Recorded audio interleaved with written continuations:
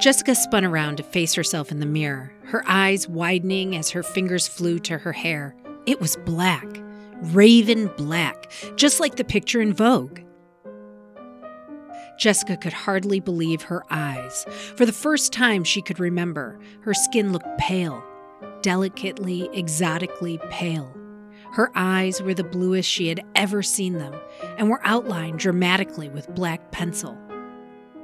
Soft, dull red lipstick completed the look. She looked foreign, slightly Eastern, and incredibly sophisticated.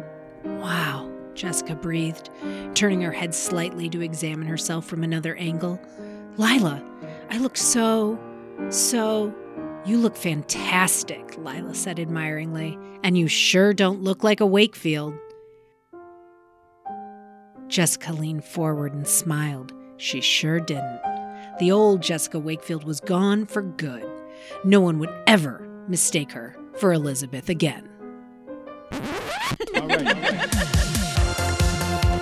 Whose idea was this? Mine. Fair. Are you a Jessica or an Elizabeth? I can't wait till Jessica and Elizabeth murder each other. Wokefield! Her biggest makeover was the time she DIY waxed her vagina and fried her labia. Hey, it's Elizabeth Gomez. Her biggest makeover was the time she got bangs and then obsessed about them for the next decade. Seriously, everyone, she was being like a real asshole about it. It's Adrienne Gunn. And this is Wokefield, where two middle-aged comedians realize all their problems started with Sweet Valley High. Each week, we read a Sweet Valley High novel and talk about how the most beautiful twins in the land, Jessica and Elizabeth, completely fucked up our ideas about being a girl in America. Today, we're talking about the 32nd book in this series, The New Jessica, where Jessica finally gets a personality and, wait for it, it's brown hair. Then we'll welcome our first straight white guy to the pod, Tim Stafford. Tim is a poet, educator, and Chicago Poetry Slam champion, and he's going to try to help us figure out how we can all strive to be the best version of ourselves while still accepting ourselves just as we are.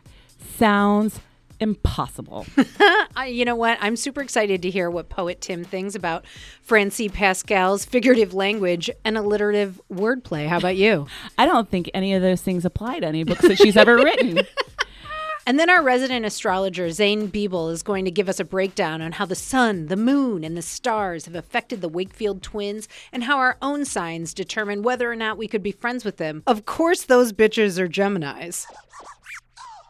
All right, Adrienne, let's get into it. Here's the book recap. We like to do this at every episode. So in this book, Jessica dyes her hair brown. The end. Did you like this book? I don't know if I liked it, actually. I really found it a little tedious to read through, but let's give our audience a quick recap. You know what? I just want to say, I fucking love this book. You did? Okay, we'll get into that. So, I mean, honestly, everyone, it's basically Jessica dyes her hair brown, becomes a model at a fashion show. It's an insane story. Sort of. That's really simplifying what happened.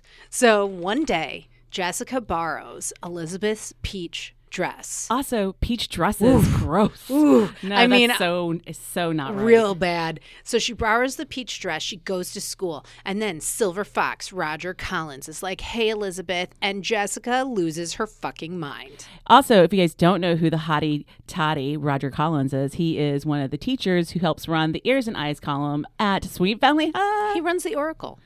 Yeah. That's a paper. Sorry, Ears and Eyes column is what Elizabeth writes for. Yeah, right, it's a real bad column, but she writes it.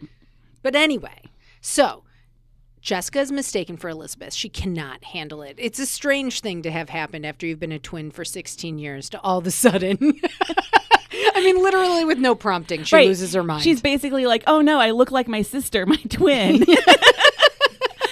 And then she comes up with this idea to do a slumber party or like a sleepover with Lila Fowler. Yes. One of the richest ladies or one of the richest teens in Sweet Valley High. When she goes over to the house, she's like, I just think I need a new look. And Lila's like, well, I kind of think we should put some makeup on you. And Jessica's like, no, let's go further. She needs a big look. So they get a Vogue. they look at a Vogue. And I thought this was, I don't know, that was pretty adventurous for Sweet Valley High. I didn't know they had Vogue there. Do you know what I mean? Yeah. Yeah. But they also have Lila Fowler, who gets to have all the clothes, the newest Parisian fashions Girlfriend. that her dad always brings home.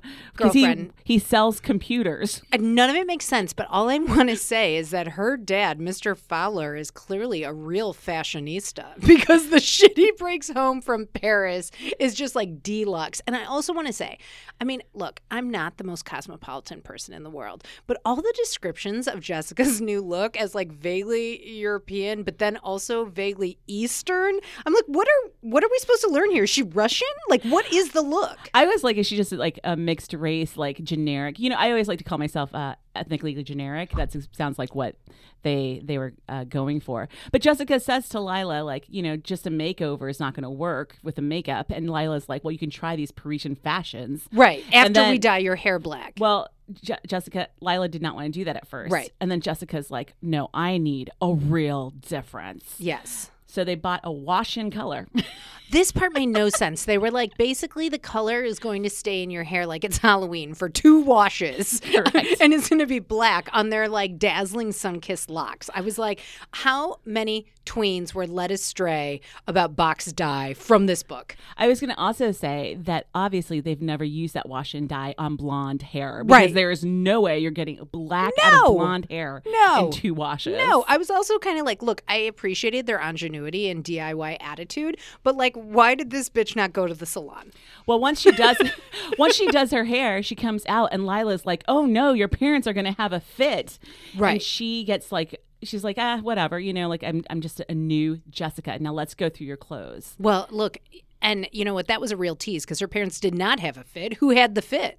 Elizabeth. Elizabeth had a fit. Elizabeth's interpretation of this whole situation was, you don't want to look like me?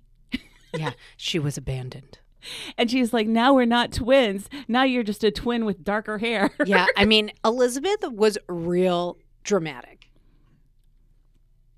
And then I thought that Elizabeth, and there's a whole gripping of a table situation. Yeah. So Elizabeth, when Jessica returns finally, Elizabeth grabs onto the table to stabilize herself from the shock of the black hair that her sister now has. It wasn't just the black hair, though. It was the kohl-rimmed eyes, the red lipstick. And also, I can't believe you haven't brought this up yet, the pale skin. So we've really gone from like, our other like golden, glistening to now like pale. Like these people are racist. I'm telling you, the whole series of books have always been about how white these girls are. That's, it's hard to disagree with that statement because I really want to tell you though, the descriptions of Jessica's looks. Can I do that? Yes, please. I wrote a couple down. Okay. Because they're just really vivid. Okay, so the first one, a white, really slim cut skirt that was several inches longer than what she usually wore, with a white sweater with sequins on it and a white beret. She wore this shit to school. No, well, I'm going to tell you, back in the 80s, monochromatic looks were the thing. Yeah. You wore one piece of green, This is you the wore 90s. all green. Okay, this look actually... Wait, how could it have been in the 90s? The book started in 83. Oh, we're 32 books in. I think this is the early 90s. But, okay, this Maybe look... it was like a Colors of Benetton attempt. A spree. Well, I mean, that makes sense because Colors of Benetton was the first time probably where we saw a lot of people with not white skin. Yeah, true. I mean, all I got to say is I love that Jessica wore a white beret to fucking school. Yeah. But this outfit, I'm actually sort of into. Are you ready? Yes. An olive green leather skirt with a slit up the back, matching hose with a lacy pattern and 3-inch heels, a silky oversized blouse and green leather belt worn on her hips, a chunky necklace with big gold earrings. This is a straight up Whitney Houston look. Yes, girl. I'm into it. I'm like, she looks hot in this. Whitney Houston would rock that look. Yes, and here's a look that you would wear. A black silk jumpsuit with red high-heeled boots. I have that. I have that look. Yeah, I have it at home. That one was hot. There was also a look that I couldn't find on my rewatch, like when I was flipping through the book, where she had zebra boots on. Yes. Do you remember that? I do. And Fucking I like hot. a zebra print a lot. Fucking hot. One of the things that happens with Jessica, though, is now that she's walking through this school, and I don't really know if this has ever happened to me as like a personal experience, and maybe it has to you, Adrienne, because I I do look at you and I'm like, she is white and she is stunning. So I don't know, but Jessica shows up at school and causes a ruckus. Like a flood of students surround her to talk about how gorgeous Jessica! she suddenly looks. It's amazing. I mean, I will say that has never happened to me, but it has always been a life goal of mine to like have people be impressed. Just to disrupt, just disrupt an educational moment for your hot looks. I mean, you know what? She was serving look. Well, I mean, she has for brown her. hair. Good for her. That's what happens. She has brown hair, and all of a sudden, everyone's like, "Oh my god!" Yeah, you're but listen, stunning. you know what? When she got her brown hair, she got a fucking personality. I would argue this is the first book where we ever see Jessica have a personality that isn't, I'm a sociopath, I want to fuck this guy. That is true. But Elizabeth is very upset about this whole situation because, you know, Elizabeth still looks like her twin self. And she's like, why doesn't Jessica want to look like me?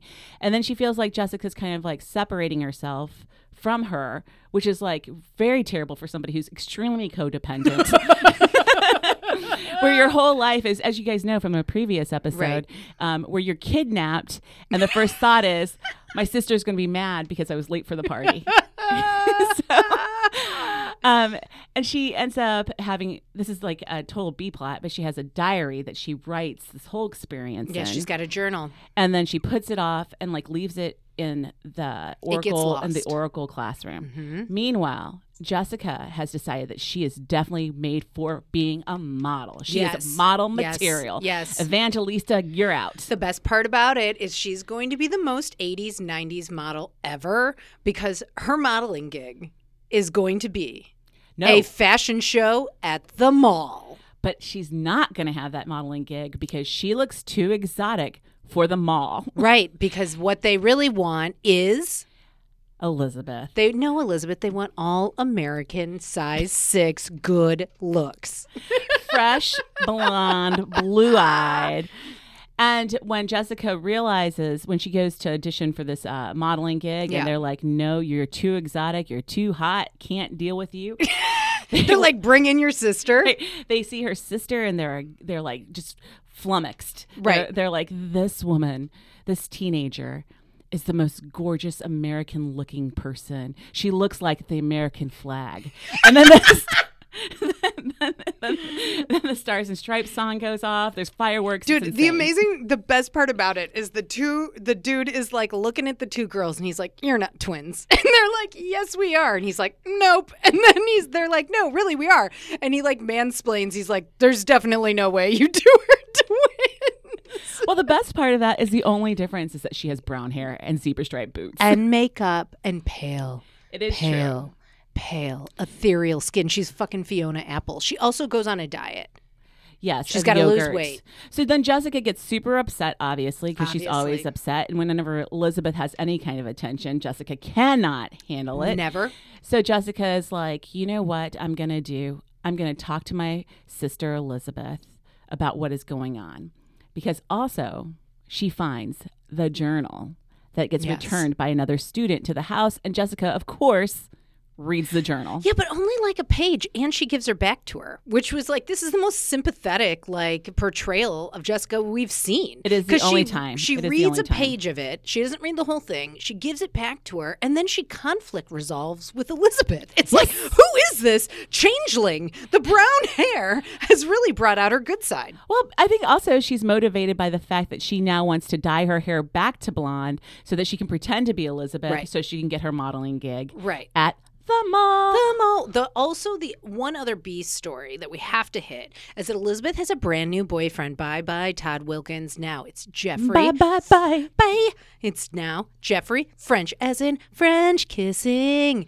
And anyway, he keeps complimenting how Jessica looks. Elizabeth goes fucking crazy and is like, he likes Jessica better. And then she like breaks up with him for a minute. And then they work it out where he basically was like, actually, I just found it confusing that you two look alike. Oh, boy. It was tough for him to handle. But listen, the bottom line is, the moral of this story is you don't need a stylized European look when you've got all American good looks. That is true. And also, hay rides aren't for everyone.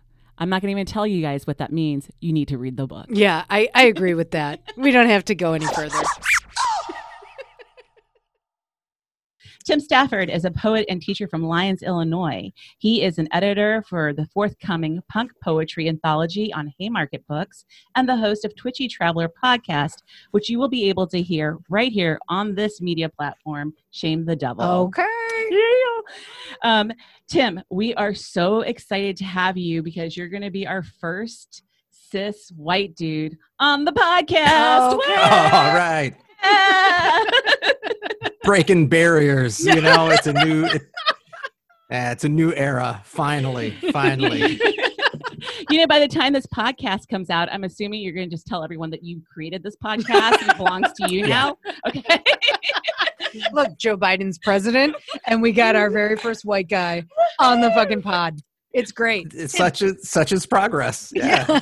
I assume this was your first Sweet Valley High novel. What'd you think? Okay. It was not what I thought it was going to be.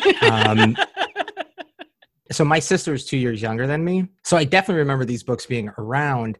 And I called my sister when I found out the assignment just to kind of get what her reaction was, because I was like, these are horrible people. And I was thinking it was more of a Babysitter's Club type situation. Not nearly that collaborative, Tim. No. And so I had thought that it was, so I thought it was going to be like that. And it was definitely like a couple of pages in, she talks about how she was the black sheep because she was going to run away to San Francisco with Nikki Shepard. And I was like, wow, this is different. But my sister, I asked her about it because I never read it. I definitely remember them at the Scholastic Book Fairs. Obviously. Because, I went to grade school in the, like 80s and early 90s. And it was definitely like there were boys' books and girls' books. Yeah. And so this was definitely a girls' book, which is one reason why I didn't read it. But also I didn't read anything. So no, I didn't read any. Like I didn't even read the Hardy Boys. I pretended to read the Hardy Boys for book reports and stuff. So I asked my sister, I was like, what do you think? And she's like, I couldn't read those books. What? I was I thought like my mom, like her, I don't know. We grew up Catholic, so I don't know, like maybe my mom, there was something about it. But she was like, no, she's like, I read it and the girls were really mean to each other. And I was like, okay, like that's interesting. She's like, but our cousin did. I have a cousin who is the same age as my sister, and she was definitely more of a Jessica than my sister was. So that made, I was like, wow, you could totally tell the person who was into the Sweet Valley High and the person who was into the Babysitter's Club. I was like, wow, like right there. Yes, that is a good call. Yeah, and we've gotten that feedback before where people were like, oh, I thought it was going to be like the Babysitter's Club. I will say this particular episode, this particular book that we read, I was reading it and I was like, this book literally is all about this woman coloring her hair. And I was like, it's no wonder that young girls don't know how to science. If this is what we were brought up to believe and brought up to think is like the pivotal thing to care about, I'm like, of course I don't know how to do algebra. There were so many things about it so it was, well, first of all, just like how much looks were, how important they were, like not even just to like the characters, but even, like the author, they couldn't just say like the teacher or somebody. It was the pretty young French teacher, the attractive brown-haired senior, the pretty blonde junior. I was like, okay, like that's, we get it. Like it's full of beautiful people. So I imagine every other person that they didn't describe like that were just horribly ugly folks.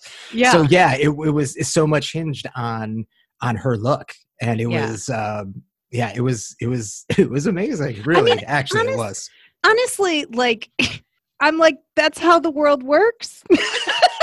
I mean, I think I learned that from this book, and I know that's not how the world works in real life, but I always think about how formative this shit was for me, because I'm like, yeah, being good looking is part of the, cachet. It's the currency of the world. Is it not? Did you find that when you were growing up as like a young teenage boy that people were like, Tim, try to get to be a size 6? No, but I was, I am not a tall person. So like, I would always get like the like short jokes and stuff like that, which really, they really had me, in a state of, I was not liking this because I say, I took notes. Height is So proud of they you. wrote, thank you. Height is an important part of elegance. And I was very upset. I was very upset to read that. No, I didn't have the pressures to, lose weight or, anything like that, but to have the pressure to have a righteous mullet, to have the right Poison shirt, those were markers, but no, not like what they were doing. No, not to that degree at all. I mean, to be fair to men, Why? to be fair to men, it is easier to lose weight than to grow inches taller. Okay. I mean, sure. Thank you. Sure, I'll take it. I'm just saying that I'm empathizing with your struggle as a smaller man. Thank you. That's great. I can't. Yeah. Hey, Tim, God. as a poet, what did you think of the language and the construction of this book? So many adverbs. So many adverbs. In a matter of 2 pages, they used gaily as an adverb. I thought that was pretty cool, and huskily came up a couple times. So there were those things stuck out. But I mean, they, talk about writing in a consistent tone and consistent voice like that, like all the way through. There's like no, like even when like the characters start to almost do something like decent and nice, they remind you that they are pieces of shit. There's the like the whole when Jessica is she wants to be a model and everything, and they go and she tries to pull off her new look, and they're like, oh, like, sorry, that's too extreme. And they look at her sister like, but you're the one. It's like, no, that's how I naturally look. And she's like, well, I'm going to pretend to be my sister so that I can get back at her for playing such a dirty trick. It's like, she didn't play a dirty trick. You asked her to come like for moral support, and now you're saying that she was like tricking her boyfriend into liking you, and he never did. He always liked her. So everything was like, oh, we did this together, but I hate her and I'm gonna steal her boyfriend. This is poetry. This is Do you guys remember the part where Elizabeth, she reclaims her journal, right? And she goes down to the kitchen in the middle of the night to write in her journal. And she cuts an apple and then she slathers it with peanut butter. The description of the apple and the peanut butter like continues on and on. And I just thought to myself, like, my MFA workshop could have spent an entire hour on like the symbolism of this apple. And for me, I was like, this symbolizes the entire writing of this book, where like there literally makes no sense. Like, why is there 2 pages on the apple with peanut butter? Do you remember this, Tim, as a poet? I do. I remember that. And then I remember, although I did not look at it as being symbolic, I read it as like, oh snap, we need to fill some pages. Right, exactly. It's moving the plot forward, Tim. It's moving the plot forward. But it wasn't. It wasn't. No, it wasn't. And how many times do they have to bring up that they drive a goddamn Fiat? Like it's we get it. Like, it's just say they drove. Like, it's the red Fiat. It's the red convertible Fiat. The convertible Fiat, every time it's a Fiat. And they're supposed to play, like, they play them off like they're, like they're broke because Lila or whatever, her dad goes to Paris and buys her clothes. I got to borrow her clothes, but I got my Fiat to go. Like, get the fuck out of here. Come on, ladies. What's also super funny about the way that the books are written is that they never give you any specifics. Lila's father sells computers. I don't know very many computer salesmen that go to Paris on the regular and have a mansion in the middle of Sweet Valley High. He's also a fashionista. Yeah, that was also, I was like, this dude is just going around buying leather skirts in Paris for his daughter. Like, I don't have a daughter. I don't know. Like, I have a son, so maybe that's different. But I don't. I'm just imagining my father, who worked at Dominic's his entire adult life, but like I'm imagining him like going to Europe and picking out a wardrobe for my sister and how nightmarish that would be. So maybe he's a cultured dude. Yeah, it was really yeah, that was weird. Because I felt bad for her. Like, oh, I'm gonna go over Lila, so she's gonna let me be the first person to wear these new clothes from Paris. and then she's like, and then she like makes fun of Lila. Like they're like, oh, check those out. And she's like, of course, Lila's the first to get in line for free stuff. Like, it's like, wow. Or that leave her alone. She wouldn't give Lila any credit for having loaned her the clothes. She was just like, I'm not going to tell anyone about the clothes. Also, I love that was there a part where someone was like complimenting her accessory, whatever it was, her earrings or whatever. And she's like, oh, I got those in the left bank. That was amazing. Yeah. And also we have left out the fact that she pulled a Madonna and like affected an accent.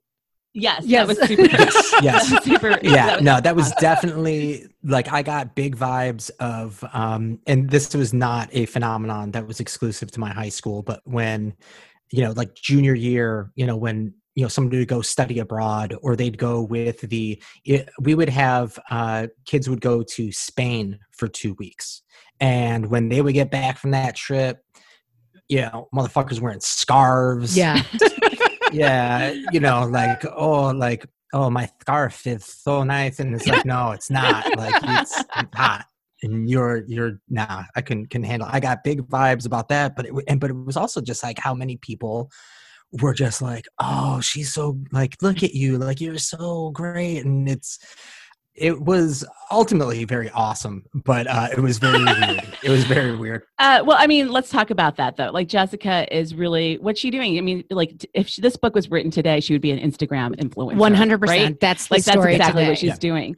So, like, let's talk a little bit about building a brand. I know that you personally have been doing it. Like, you're a touring poet, and you are writing. You've written a book, right? Or you're working on this anthology. Tell us about that.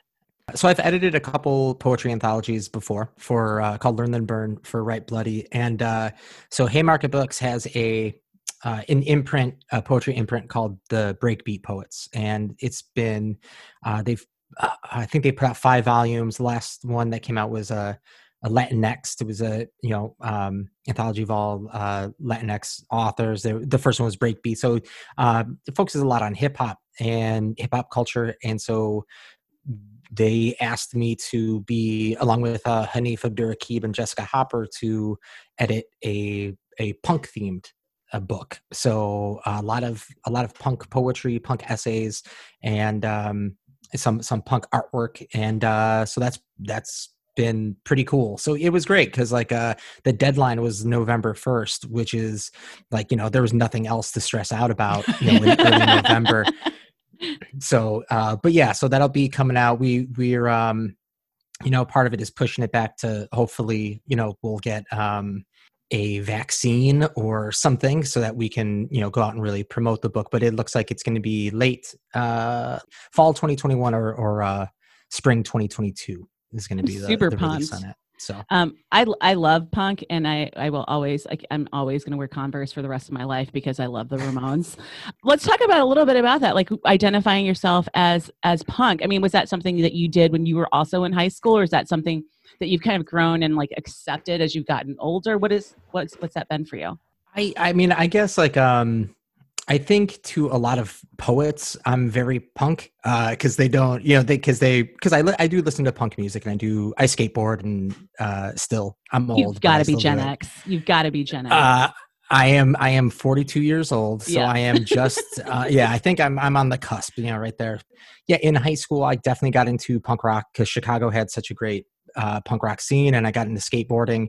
And it was, those were big things for me because, going to high school in the mid 90s, it was and I went to a Catholic high school. So it was very football culture, very, drinking culture. And I was never really comfortable with either of those. So Punk was fun because the concerts were great and they were super cheap, and there were a ton of shows, and it wasn't weird if you didn't drink, and it wasn't weird if you didn't do like drugs and stuff. So I kind of fit in pretty.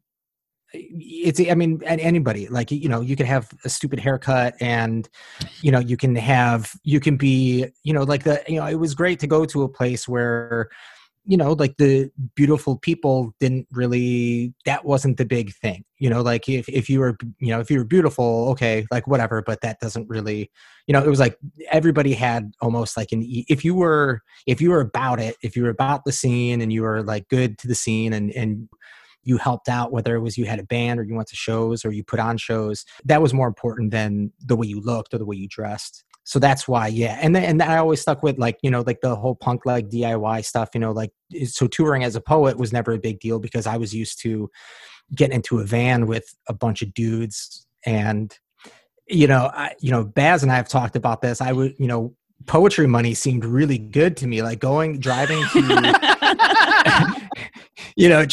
driving to Kalamazoo, Michigan and getting $75, where everyone was like, oh my God, like, dude, we would drive to Southern Illinois, get $100 and split it, as when I was in a band, and split it like 7 ways, so that like $10 each dude, and then then whatever we needed for gas, and then we'd put the other money away. Like, we'll save this to get T-shirts that nobody will buy. So yeah, I've always had that, and I've always still been into punk. I've been into a lot of like other stuff, but I guess like as when they were looking for people to do it, to work on that, and I've always been into the history of it. So and Kevin Coble, who runs it, he we've known each other for a while, so he asked me to kind of spearhead that, and it's been a journey. It's been awesome, but I'm glad that it's going to finally be out, which is great. So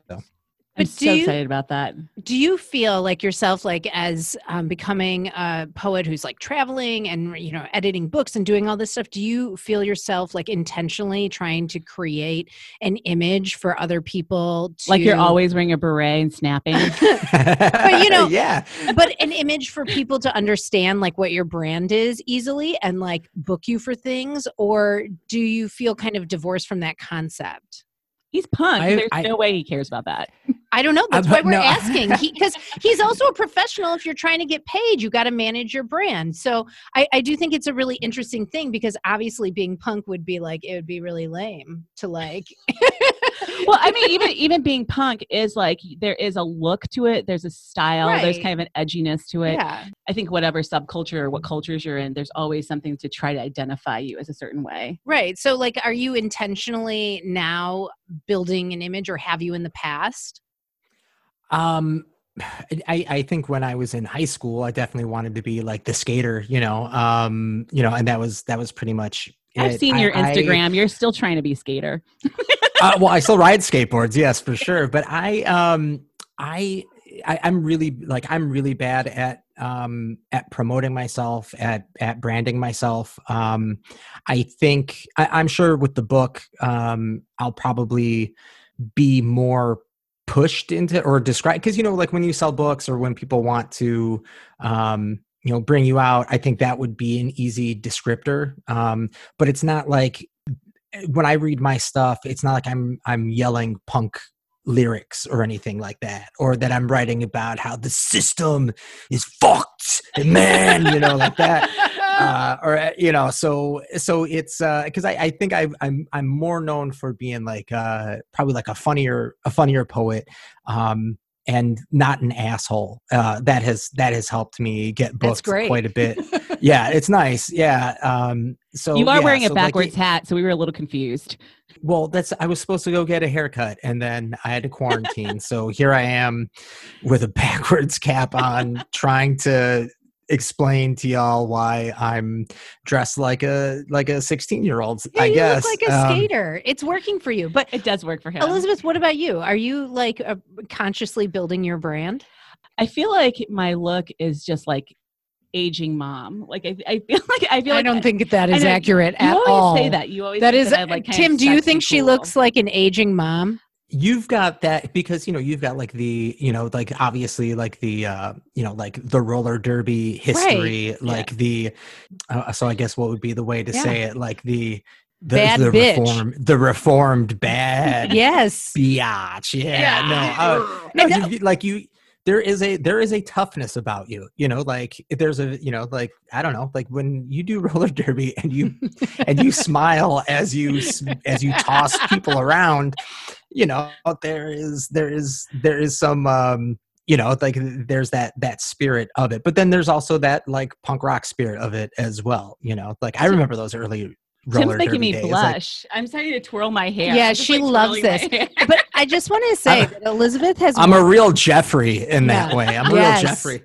Thank you. I just want to say Elizabeth has 100% said to me directly, being a mom is not part of my brand. It is. It's not. That's why I feel like I keep screwing it up. Like I feel like I'm not doing it right. Like Which part? I want to be like cool and kind of dark, but I'm you are more like kind of joyful and well, you're that goofy. too, but you definitely have a bad bitch vibe. I mean, I personally thought this book was interesting just in the fact that like Jessica is clearly on a journey to like create an image of herself to sell to other people, and I think as artists, right, like you have to at some point like figure out what your lane is, and what you're selling for people to like figure out if they want to, read your work or buy what you're doing. Like easily be categorized. Right. Like, and I don't know if that's good or bad. I felt that I identified with Jessica's journey to like create something to like stand out, I guess.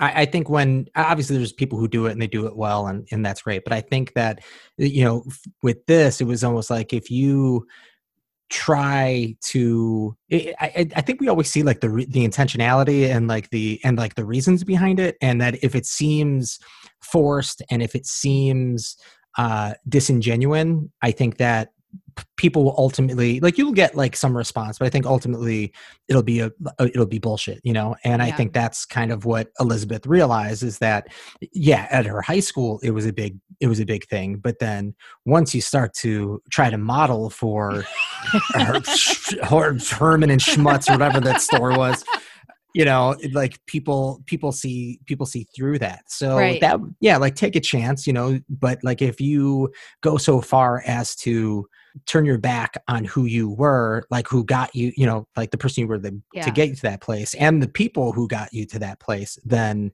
it's ultimately, there's no foundation for it. It's going to fall apart. Yeah. Well, that's definitely when she starts making her frenemies. I mean, Jessica is the ultimate frenemy. For sure. Adrian and I have just been discussing the idea of a frenemy, which for anyone who doesn't know is like somebody who's kind of your friend, but you always have this competition with them. And sometimes you kind of wish that they would just go away, or like something terrible would happen to them, but you still kind of are like, I like that person for some reason. You still want to be around them a little bit. Yeah. And we talked about it because what we think is that term is used a lot when you're talking about female to female relationships. We don't hear a lot of that when you talk about male to male relationships. So did you have a frenemy? Do you have frenemies? If you have frenemies, tell me all about it. I feel like I mean, not now. I mean, now, like I've called my friends, like I've got the tight homies and I'm good. But I feel like growing up, I feel like it was all frenemies, because I grew up on a block all where frenemies. It was all frenemies. I mean, we were always like, we were like horrible children. Like we would turn on each other like that, like to, like, if I talk shit about you, then these other really better people will let me hang out with them. Yeah, that guy sucks, Life was tough in Lyons, Illinois. Yeah, it was. We were. It was. It Lyons with a Y, baby. It was. There's mean streets. But yeah, we. We definitely had it. And then when I first got into doing performance poetry, it was a lot of that. It was a lot of, people who you liked and or people that you'd see at shows and you talk to, and then they would probably be talking shit about you, behind your back a little bit. And most of those people either, and it goes both ways. Like, I wouldn't talk shit behind your back, but I'd probably write something on LiveJournal about you. And, but yeah, no, like there was definitely that, until people realized, like, it's poetry slam. Nobody except for us gives a shit. So maybe we should just be friendlier to each other. So I think that's a really great point, because I think creatives and like frenemies in creative worlds is like a serious thing, don't you? I mean, I do. I was just trying to get Tim to tell us a good story about a frenemy that he stabbed in the back. Baz, J.W. Basillo, was in a poetry slam, and it was the finals, and I wrote like a summary on LiveJournal about the finals, and basically said that like it was good. Second poem, basically the same thing, and he like printed that out and put that above his writing desk, and would, I don't know if he did that, but it had put my face on a dartboard. But cause we, you just do, like, me and both of us do dumb things. And now we're like, when you recognize how stupid you are, and you recognize like that it's, like there is no need for this type of conflict to exist, then you let it go. And then they become, I think the people who I'm closest to now are people who were frenemies, like back in the day, like my buddy Vince in high school. I talked to 2 kids from high school, like that's basically it. And my buddy Vince, we fucking hated each other. Like because we both came in freshman year, like hot, like I had an older brother, and he was cool. So I was kind of riding that wave. He was like a preppy kid. I rode his coattails. I rode his coattails so hard. And then my buddy Vince was like this preppy kid. And then I had a really shitty end of my freshman year. He, like, all his cool friends basically like left him out.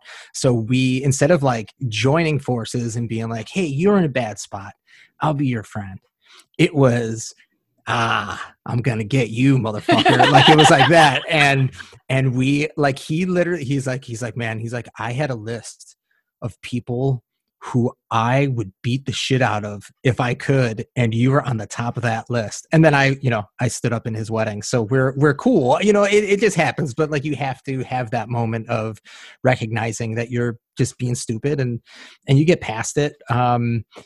If I don't like somebody that much, I just choose not to spend energy on hanging out with them or following them on, their social media or anything like that. So I definitely think that is one of the greatest lessons in life, is that you find out later in life that you only need a couple of friends. You don't really need a lot of people. I got a shitload of friends. I'm a really popular dude. But what I'm saying is, but they're good ones. They're good ones. But one of the things that I have are constant coworker frenemies. Ooh. Like people that I have to work with at the office, but I also secretly just hate a lot. Oh my God, they might listen to this because they think you like them. They don't. They won't listen to it because they're dumb. Oh my God. Hey, so angry. Do you guys think that the warfare between frenemies, like between male frenemies and female frenemies, is different?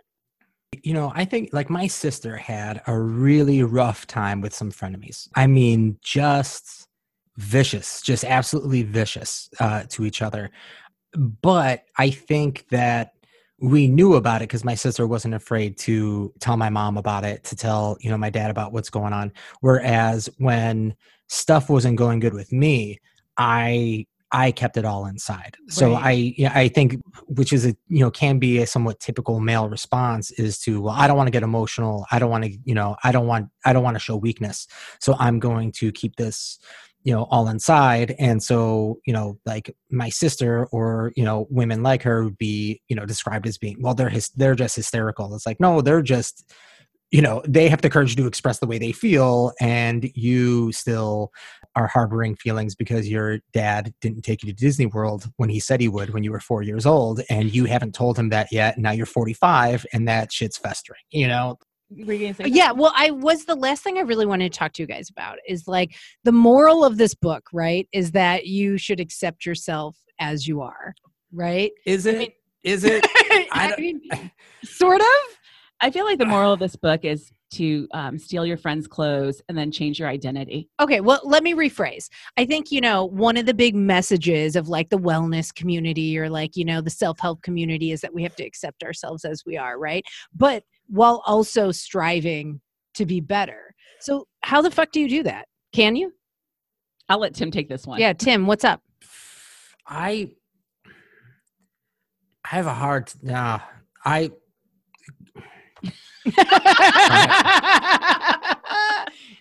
I keep going back to my extensive notes, and the last thing that I wrote was, "Be horrible, get what you want anyway," and I can't get past that. Like I just think that there's change is good. And if I think that, when people make dramatic changes and they shed, I think it's less of getting on a new persona as opposed to like shedding some of the baggage that they've had, or some of the trauma that they've, that they're going to try to let go.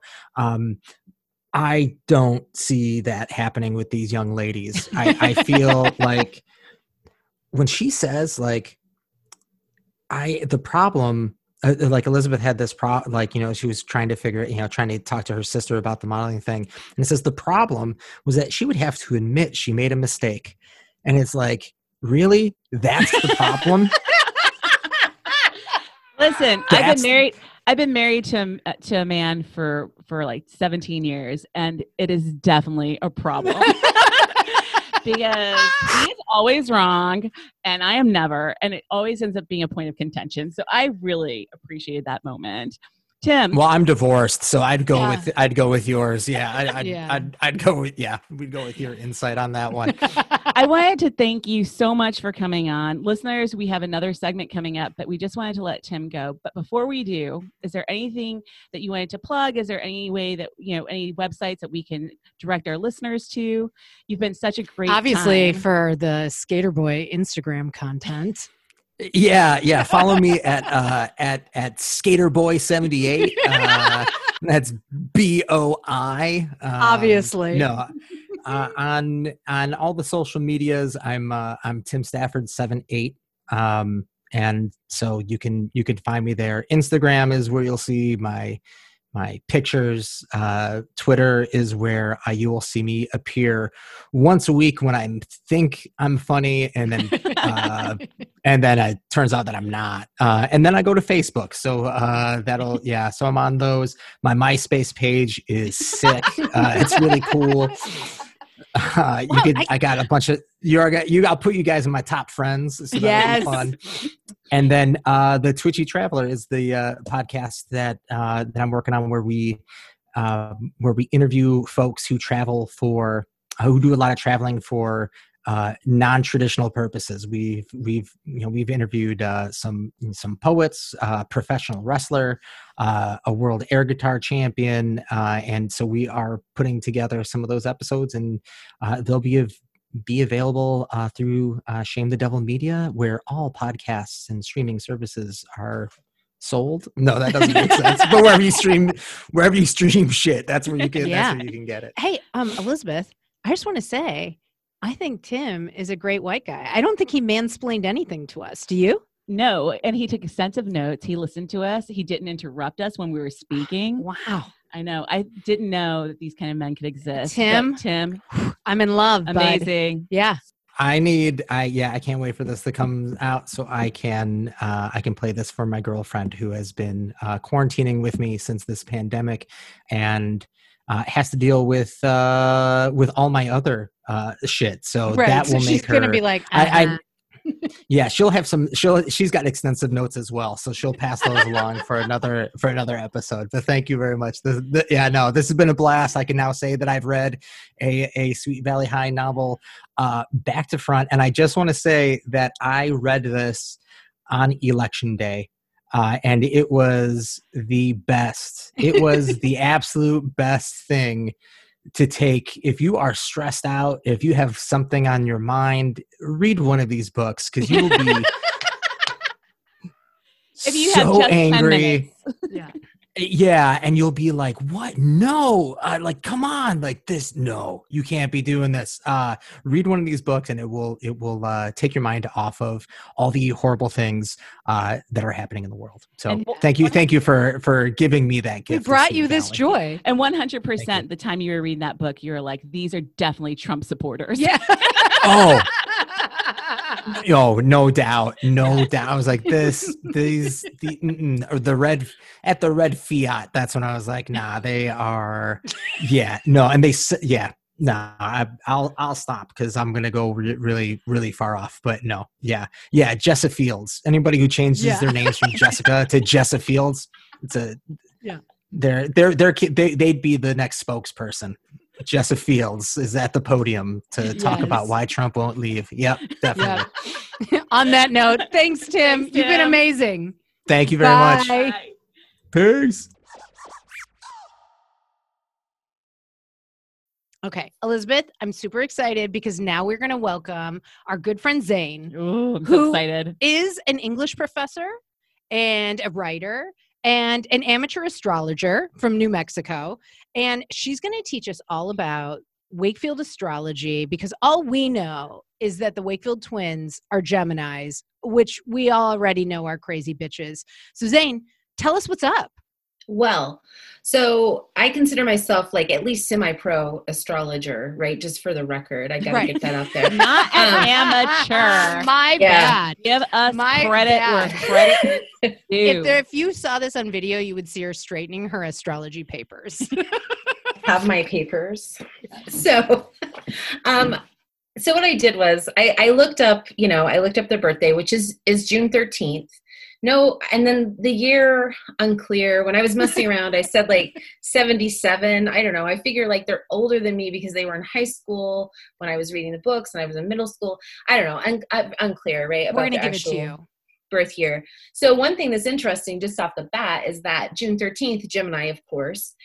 Donald Trump's birthday is June 14th. Obviously. Ooh, yeah, makes sense. Which, the other thing about the Trump outgoing administration, there's lots of Geminis, Rudy Giuliani, like they're just covered up in Gemini. So the Wakefield Giuliani twins, is a Gemini? Yeah, like May 28th. Yeah. Geminis are fucking chaotic, and the June Geminis are even... Except for the Geminis that are on who listen to the Wakefield podcast. You guys are perfect. Yeah. But no, you know what? Geminis love being chaotic. You don't have to pander to them. Like, they're like, yeah, we know. Or like they're half mad and they're half like, she's right. Yeah. So you don't have to worry. I apologize to Geminis. I love dunking on them. So most of what I'm getting my stuff from is from this book called The Secret Language of Relationships. And it's in my English department, we call it the Wizard book. And that has its own origins and you don't need to worry about it. But so in this book, it breaks down each week and it gives them names. So the twins, their week is the week of the Seeker.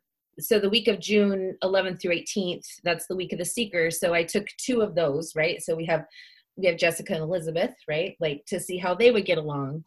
And the book sort of gives each relationship a title, and theirs is Being Cool. Ooh, this sounds good. Jessica likes this. So then it's like there's three positive things and three negative things. So like we have adventuresome, which yes, they're very adventuresome. They're going to get in convertibles with relative strangers and go to bars. Definitely. Freedom loving, same thing. Survivalist, which is an important trait. And then sort of negative traits there would be endangering, suppressive, and overly cool, which I don't know how you can be too cool. I do know how you could be too cool. Well, because you are personal experience. Oh, okay. All right. So literally, Adrienne had to put on a jacket because I'm that cool. Wow. Sounds like a real cuspy Capricorn type thing to say, but we'll get to shit, she knows your number. Forgot I sent her your birthday, girl. Let's go on. Move on. So for the twins, their ideal relationship is risky work, and this I've never seen this in this book. Risky work, that's wild. And then it's challenging for conventional marriage. So it's a good thing that they're not going to get married to each other. And overall, they hate rules. They're very independent. And they, as siblings, are going to have a lot of problems, which is very interesting. Accurate. And even more fascinating in this book, another thing that I've never seen. So it breaks down each relationship, like friends, lovers, marriage, work. So in the family section, it says, such a pair, even when they are twins, should be given as much possible that is theirs alone and that they do not have to share. So Todd, that was really problematic, right? There's no sharing between Elizabeth and Jessica. They cannot share. But it says such a pair, even when they are twins. And I was like, they are twins. How did you know this wizard book? Anyway. Well, and the book that we just read for this episode, Jessica dyes her hair brown because she can no longer be a twin. I mean, astrology is fucking real. That's what we're learning. It's real. And there's another new boyfriend that they cannot share. Jeffrey, no French, sharing. for French kissing. Do you have anything you want to tell us about Elizabeth? This Elizabeth Gomez? Yes. Okay. So this Elizabeth Gomez, your week is the week of mystery and imagination. Oh shit. Because you're a little cuspy situation, right? Because and like if we were going to put you and the twins together, like the title of your relationship would be A Marriage of True Minds. Oh, What? I have sense? told her Too? over and over and over again that she is a Jessica. In But her there are heart. two twins that are completely different. Yeah, but you're best friends with them. You are their third triad. You are the triangle. Oh my you God, are the I'm- peak. Zane is nodding. She knows it's true. I'm a Robin Wilson. yeah. It makes You're sense. Enid. I would definitely eat 2 cheeseburgers. So, like I said, ideal for marriage. So, and then challenging for love, which is like a little weird. I guess, maybe the best marriages aren't necessarily rooted in love. I don't know. It's just what the paper says. So like your keywords here would be innovative, diverse, and mental, which mental, that Yes. doesn't sound great, but That's correct. Totally correct. and on the negative side, superficial, bored, and avoiding. So Yes, I am yes, correct. Don't put a piece of like paperwork for me to fill out for anything, because that creates the worst type of boredom for me. And then I end up like having my bank account retracted. Correct. I've seen Right. it happen. So like when it's talking about work and family relationships, bored easily, these two will always try to innovate, which may well lead them afoul of authority figures who are only interested in results. So 100%. I love it. I'm into it. Did you do Yeah. one for Adrian? I did. Oh, and I forgot to say this earlier, and it's really essential. Do you know who else are twins who have their birthday on June 13th? Who? Mary-Kate and Ashley. Oh, that makes total fucking sense. Those are the modern Jessica and Elizabeth, obviously. And so was Laguna Perfect Beach. Americans. But Right. no Laguna Beach without Sweet Valley. But tell me about my week, Zane. Okay, so Miss Gunn's week is the week of the loner. So yeah, and you know Accurate. this. I've told you this Accurate. before, so this is not like new. And the title of the relationship would be Peak Experiences, which is very exciting. And I have to tell you, there's a little picture, and it's like 3 barrels with like a swordfish through one. So that seems like a peak experience. Elizabeth's picture was like a turtle with a horse head on its back. They're also very wild. Wow, I that's don't know. fucking witchy. Elizabeth's a little witchy. Also, I you believe love it. turtles. Well, because her- she's saying that because she knows that I'm a Delta Zeta and our mascot is the turtle, because once we're on our back, we're fucked. Which is also what I like. Yeah. Does like it pretty missionary. every day. Yeah, she likes it straight. She wants to come and I then just- yeah. go away. I'm just gonna undo my robe, lay Yes. down, close my eyes, maybe put a pillow over my face. Correct. It's like so Yes. the best way. Yes. Just lie Right. back and think of England, right? Yes. Like No, I don't you even know. want to think. I just want to like go to sleep while they're doing it. She's missing the Crown reference you just dropped there. But I'm sorry. but go ahead, tell me more about me. Yeah. Such a Okay. 3. Such an Enneagram 3. So, the loner here and the seeker, right? The twins. So intense, self-actualizing, nature-loving, which I guess you kind of I remember that you used to love nature in Oregon, kind of. Yeah. Oh, she won't shut up about that. She's always like, well, when I lived in Oregon. I bet you don't anymore. You live in the city. No more hiking for you. I love being with my closest streets. friends. Well, good. So the negative words closed, like closed. Yes, I'm working on that in therapy literally right now. Hypercritical. Of myself, yes. Well, and in the relationship, right? This is with the twins. Okay. Oh, yeah, I'd be critical of them. Yes, for sure. Of course. Yeah. Right. Look what they do. And addictive. So I don't know. There's like an addictive thing there. Ideal for family, challenging for marriage. So Elizabeth should marry them. You should be their mentor. I don't know, not sister. It sounds like I should be like some sort of judgmental mentor that would put them on the right path. The beginning of this is like fairly dramatic. On the surface of it, many problems could be in store for this couple.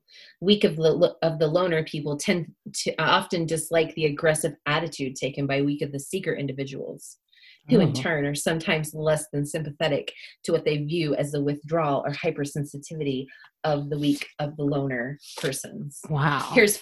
But, you know, Adrienne loves to call people, well, she used to love to call people oversensitive island, I think. Yes. So we got to, you know, so it's interesting. It's but the true. Twins bring this out in you, I guess. So. It's probably true. Yeah.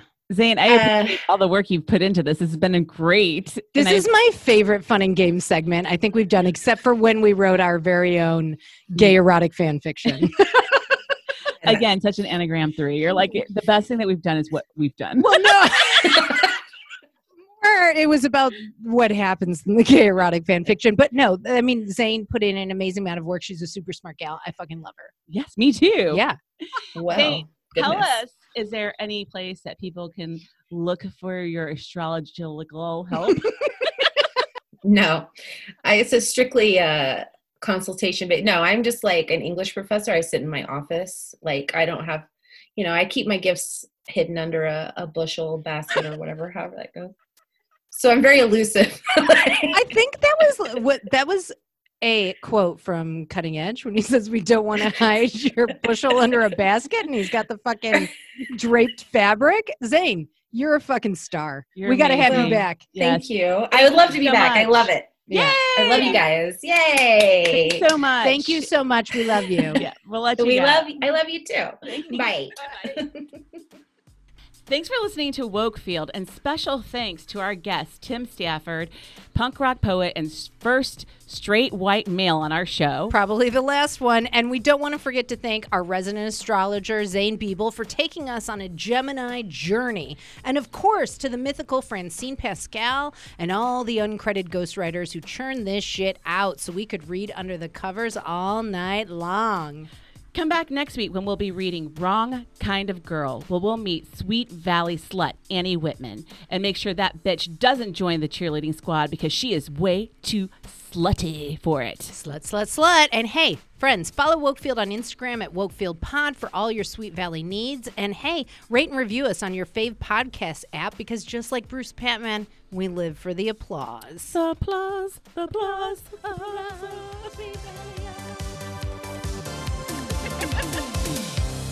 Wokefield!